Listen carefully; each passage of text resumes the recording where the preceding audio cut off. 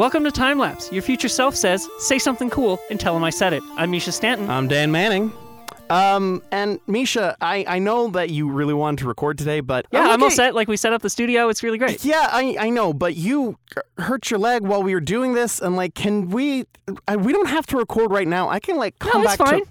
Misha, I think you need to see a doctor. I mean, you know who we could see? We could see one doctor that we haven't talked about on the show yet. We don't talk about... Do we talk about doctors on the show? There's one particular doctor we haven't talked about on this show yet. Like, Back to the Future reference? No. There's a doctor, time travel doctor. It's Doctor Who. We're going to talk about Doctor Doctor what? Who. No, what's the doctor on second? I'm not asking you who's on second. I'm asking Doctor Who. No, who's on first? I don't know. Third base. So we're talking about Doctor Who today. Doctor what?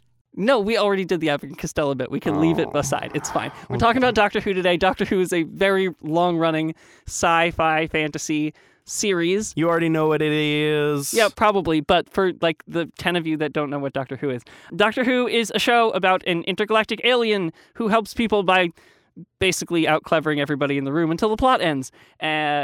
It premiered in 1963. Fun fact, it was 1963, the day after the Kennedy assassination. Yeah, the ratings were terrible, which is why they released the first episode again the next week in front of the second episode. Probably a good idea. There was other news in the news. Yeah, so it stars this guy. He comes from a race of Time Lords. He's called the Doctor. So he's a medical doctor, right? No. His name is the Doctor. And he heals people because he's a doctor. I mean, not really. He really just kind of Why messes is his him name? up. What's his real name though? I mean, the Doctor, as far as we know. No one. They don't really tell us. Why is his name Doctor? That's a title, not a name. Yeah, that's the general conceit of every other character on the show who is confused by his name. You got it. You can be on Doctor Who too, Dan. I can be in Doctor Who too? Live your dreams. You said he's an intergalactic alien. How does the Doctor go between galaxies? Well, he's got this ship. It's called the TARDIS. What is that? I mean, it's an acronym. What is it an acronym for? Who gives a fuck? TARDIS. TARDIS is the ship. It's the name of the ship. And and it's like a cool, like an X-wing looking thing. it's like a phone booth. Like a phone booth. Yeah, pretty much. Like Bill and Ted, right? Yes, exactly like Bill and Ted. Actually, Bill and Ted pretty much stole it wholesale. I believe we talked about that in our first Time Lapse episode. Yeah. Check it out on iTunes or wherever you get your podcasts. Dan totally knows what Time Lords are. We're just doing a bit. Do you guys like these bits? Email us, timelapsepod@gmail.com, if you think we're going too hard with the bits. I don't think we are. We're just having fun, but whatever. Anyway, so he's got a spaceship and it's a phone booth, I guess? Yeah, but it's bigger than a phone booth on the inside. It's bigger on the inside. So it's smaller on the outside. Yeah, if you want to see it like that, it's all relativity, I guess. How is that possible? I don't know. Ask anybody who's ever aped the concept since 1963. Fair enough. Like Douglas Adams, J.K. Rowling. 1960. So you're telling me that this guy has been playing Doctor Who since 1963? No. So what happens is occasionally the guy who plays the Doctor wants to leave the show, either for health reasons or because he felt typecast or because they were harassing his crew too much and he left the show as a protest, Christopher Eccleston. So what they do is they have this mechanic written into the show where if the Doctor, the alien being, receives fatal damage, goes down to 1 HP. They start flashing red and yellow, red and yellow, red and yellow. You're not wrong. Actually, you know what? You're right. I am not wrong. I was just joking there, but that was the correct version of the thing. Yeah. So they start flashing yellow, and then they expel some sort of life energy, and it heals them, but manipulates their DNA with bit errors, puts them back together as best it can, but they come back with a new face and new personality. Isn't that convenient so they can cast somebody else and let the other person leave? Oh, well, that sounds like a very cheap showrunning trick. Yeah, it is. I mean, you call it cheap. I say cheap as in inexpensive, not as in Oh, sure. Yeah. But it is kind of genius because it allowed the show to last for 50 plus years. It's the only way it could have lasted that long. You were telling me in the car about some classic Doctor things, about something about the Watcher, okay, I think? So regeneration has been this weird trick that they use on the show. It's been sort of ill-defined, and they build it as they go along. Generally, what I described happens, but occasionally there's something you don't know about or some hitch to the process. Like when the fourth Doctor, played by Tom Baker... He's the big one, right? He's the one that most American adults over the age of 30 know. He was the big one on PBS in their childhood. Yeah, every time I mention Doctor Who to one of them, they talk about how they were terrified at 3 p.m. on PBS of this weird-ass fucking show. It was the long scarf. It was scary. I've never seen a scarf that long. Oh, God. That was weird. That was a little weird, but no, it's cool. Anyway, so when the fourth Doctor was about to leave the show, he was on the show for like the most out of anybody, I think. He was on there for like 8 years. And then he left, and in his final adventure, there was this like weird pale ghost man following them around, and they didn't really know who it was, but he just stood off in the distance and watched them do stuff. Oh, like the silence. No, that's something else. This show's been on for 50 years. They have recycled some things. So they called this guy the Watcher, and then the fourth Doctor dies, and then all of a sudden the Watcher comes over and is like, I can fix it. And he like merges with the fourth Doctor to become the fifth Doctor, and it's never really explained or ever used again. That sounds bad.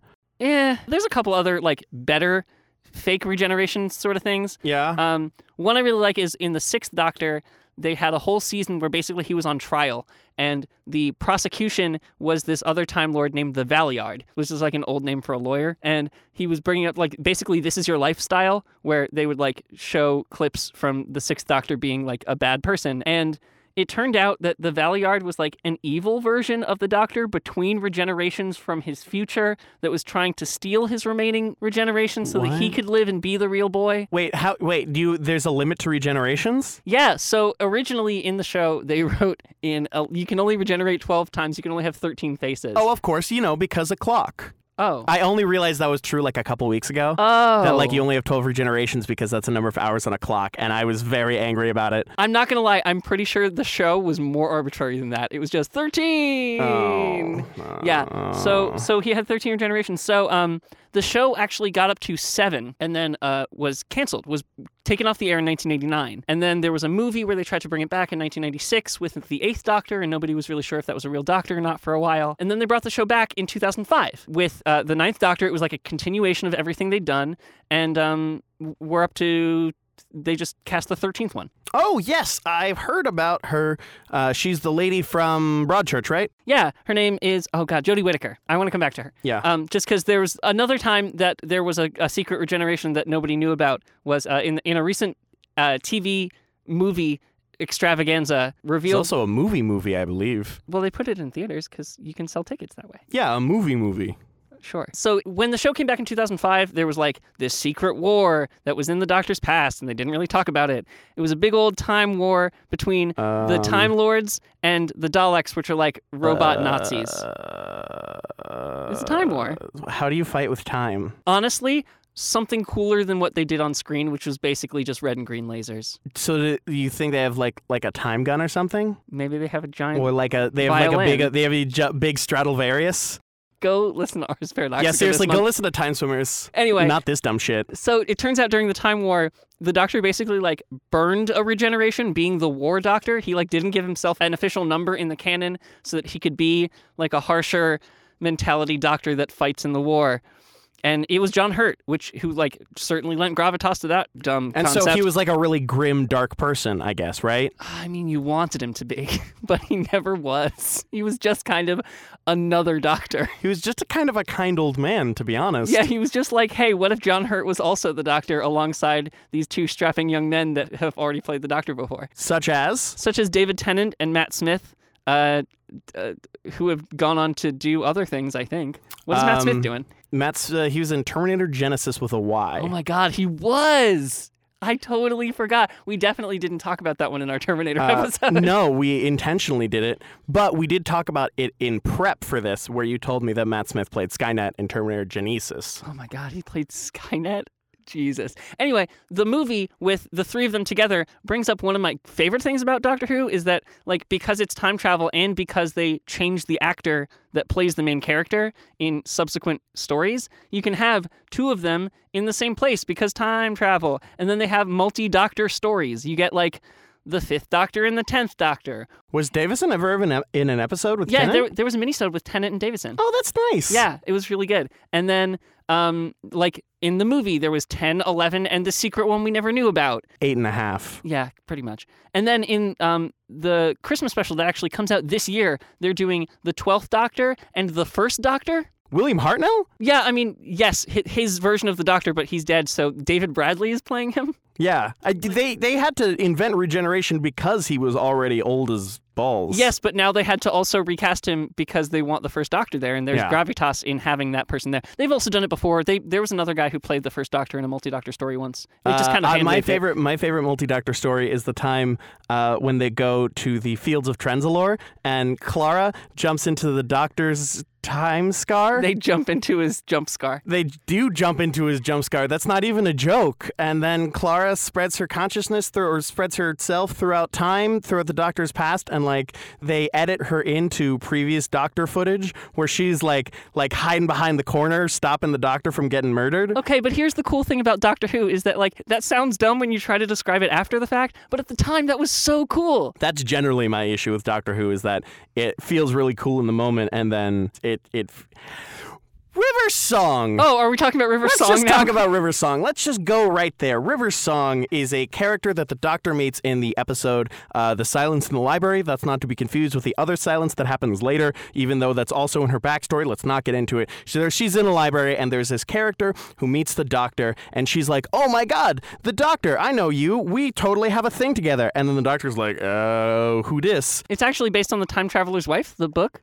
Oh, is it? Yeah, well, I mean, the concept, like, they wrote it into Doctor Who because The Time Traveler's Wife was a book that was out of the... That's one we should do for a future time lapse. Yeah, I'm stoked to do that. Anyway, River Song is like, hey, I know you, and the Doctor's like, oh my god, I don't know you. And then River Song's like, oh, fuck.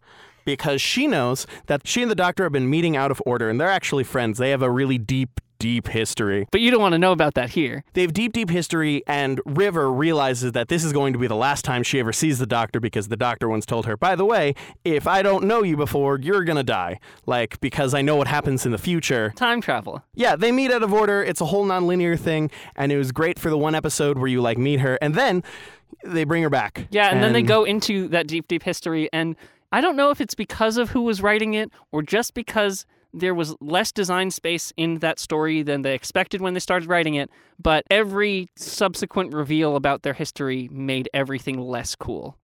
River Song is a person who just seems to deal with time weird. David Tennant meets River Song, and the next Doctor, 11, Matt Smith, he meets Amy Pond, and they become friends, and they go on adventures together, and they save the universe a couple times. It's whatever. But anyway, at some point, she gets pregnant from her husband, and they're having a baby, but they're also on the TARDIS. And like the time radiation... Time radiates into the time baby and makes it a time baby? Yeah, but then also at the same time, Amy was kidnapped and replaced with like a secret double so that the baby could be gestated to term, taken, and then trained into a super ultra hyper assassin to kill the Doctor. And then that person regenerates into River Song. Yeah, there's a whole big convoluted time nonsense that happens here with River Song, and yeah, I'm getting lost in the weeds here. That's the thing, is that like you get lost in the weeds and none of it as it was being revealed made it more fun to watch. Like that's the problem. Like it's such a cool idea of revealing this character's secret history with like that's very intimate with our main character that we've been following for 50 years, and all of a sudden there's new information. Like that's a cool concept, but the execution was just lacking. Do you remember the episode Let's Kill Hitler? That was the one that was most frustrating to me because it was going to be a season premiere. I knew that it was going to take place in 1930s Germany, and as usual, I'm always down for some violence against Nazis, and it turns out that that's just a quote that someone says before that the pre-River Song says before they lock Adolf Hitler in a closet and proceed to talk about shit for like 45 minutes. Yeah, it's entirely a River Song and Amy Pond episode, and not at all an episode that deals with its setting, which I feel like if you're going to do Let's Kill Hitler, you have to at least do anything with the setting at all. There's eventually like a car chase through Germany, and they have to go to a banquet or something. I don't know. It's a very bad episode. Stephen Moffat, who wrote The Empty Child and Angels in the Outfield. Stephen Moffat is a writer who grew to prominence in the first few seasons of The Revival and then took over the show in 2010. I do highly recommend his episodes. The episodes before he took over. After he took over, it just kind of went off the rails. No, I really do want to recommend the episodes he wrote before he took over the show. The Empty Child, which is very, very spooky. It takes place in the London Blitz, which is like Doctor Who's Disneyland. Oh, man. They can go anywhere in time and space, and yet invariably, like every other season, they go to the London Blitz. 1941, London. They love it. And then there's Blink, which is probably, if you've heard of a Doctor Who episode or seen a Doctor Who episode, it's probably this one. It's about the Weeping Angels, which are these terrifying... They're like angel statues that come to life and they zap you back in to time. life when you're not watching them. Yeah. It's really cool because the Doctor and the main character of that episode have like an asynchronous conversation. Like you keep seeing snippets of the Doctor's conversation from the future, but they don't complete the conversation till the end. That's the thing. Anytime Doctor Who is frustrating, you can always, go back to times where individual episodes were like, yeah, that was really cool. And you can look forward to the future where it could be cool again. Much like time travel. Yeah. I mean, like, this show sometimes takes itself a little too seriously, but you have to remember that, like, Doctor Who is silly and fun. Like, there's so many silly, fun things that happen, like Blink. Blink is really good. Blink is not silly, though. No, but, like, it does its concept really well, and it's one episode. Yeah. That's the trick, is, like, seasons of Doctor Who are so-so, but individual episodes can be great. Mm-hmm. Like, there's an episode in season 4 of The Revival. I'll have to check that, put it in the corrections. Oh, by the way, do you guys not read those? Check the show notes, and you should read my corrections. They're very nice. Dan making jokes. But there's an episode in season 4 of The Revival where they go to 1920s and they solve a murder mystery with Agatha Christie. And bees! Beads?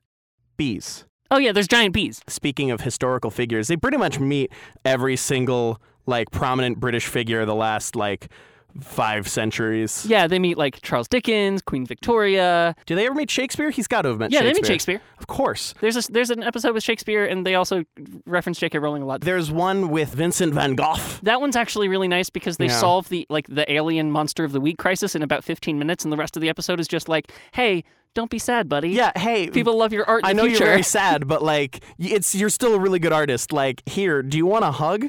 And then also, they, like, redo the Christmas Carol in space once. Oh, God, I love that one. With flying sharks. Yeah, with flying sharks and, like, cryogenic stasis. And like A Christmas Carol already has time travel in it. We could actually do a time lapse about A Christmas Carol if we were so inclined. But what's cool about the Doctor Who Christmas Carol is, like, they take that, they go, we know, and then they up the time travel ante. They, like, take an old version of the main character and bring him back to his childhood, not in ghost form, but in actual time travel TARDIS form. Yeah, instead of being like kind of a journey into your memories, it's straight up literal time travel. Yeah, it's really cool. Which, to be fair, would probably be easier to get across the point to Scrooge by like having young Scrooge meet old Scrooge and be like, wow, that guy's a dick. In fact, that's exactly what happens in Doctor Who. That is, in fact, exactly what happens. It's a lot of fun. It's some science fantasy sometimes. It's very whimsical at times, but it's also very spooky, which is another reason people like it. Doctor Who has a consistent reputation for being that good spook. Yeah. That good, like, all-family spook. Well, one of the things that I actually did really like about Stephen Moffat's tenure, specifically running Amy Pond, is the theme of the horror of being separated through time. Like, the big plot point of Blink was the way the Weeping Angels work is if they touch you, they basically, like, eat your time potential. I don't fucking know. Yeah, they send you back in time and then, like, eat all the years you would have lived in the present. Yeah, it's whatever. But they basically, you're trapped back in the past.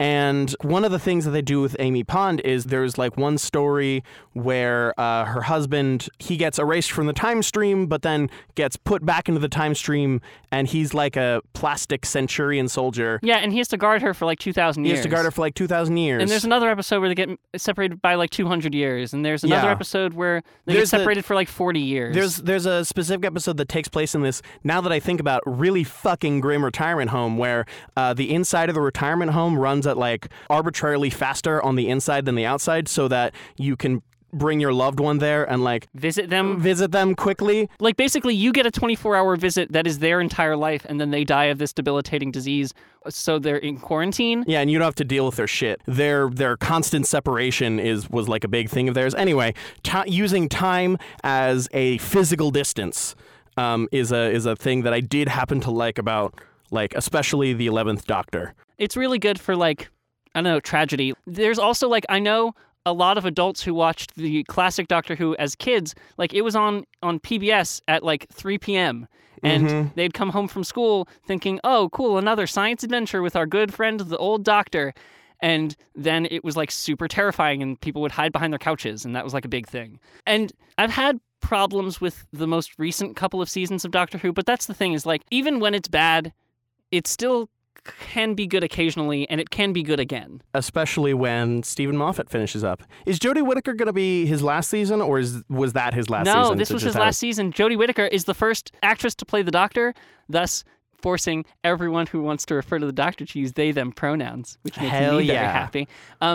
We did a version of this episode where we were complaining about the lack of a female Doctor, and then Jodie Whittaker was cast, so we had to redo this episode. I'm very excited. I'm really stoked. Like, I've hated the show for the past 3 years, but I'm still excited to watch it next year. That's the beauty of Doctor Who. Yeah, as you can always jump back in. And because whatever, the Doctor's going to go around space and time. They're going to be very clever. They're going to fix the problem, and then they're going to be good. Yeah, you feel clever, you feel uplifted, and like sometimes you just want some simple stuff. And I think that's all I have to say about Doctor Who, the good, the bad. Which is great, because I think we really do need to kind of get you to a hospital.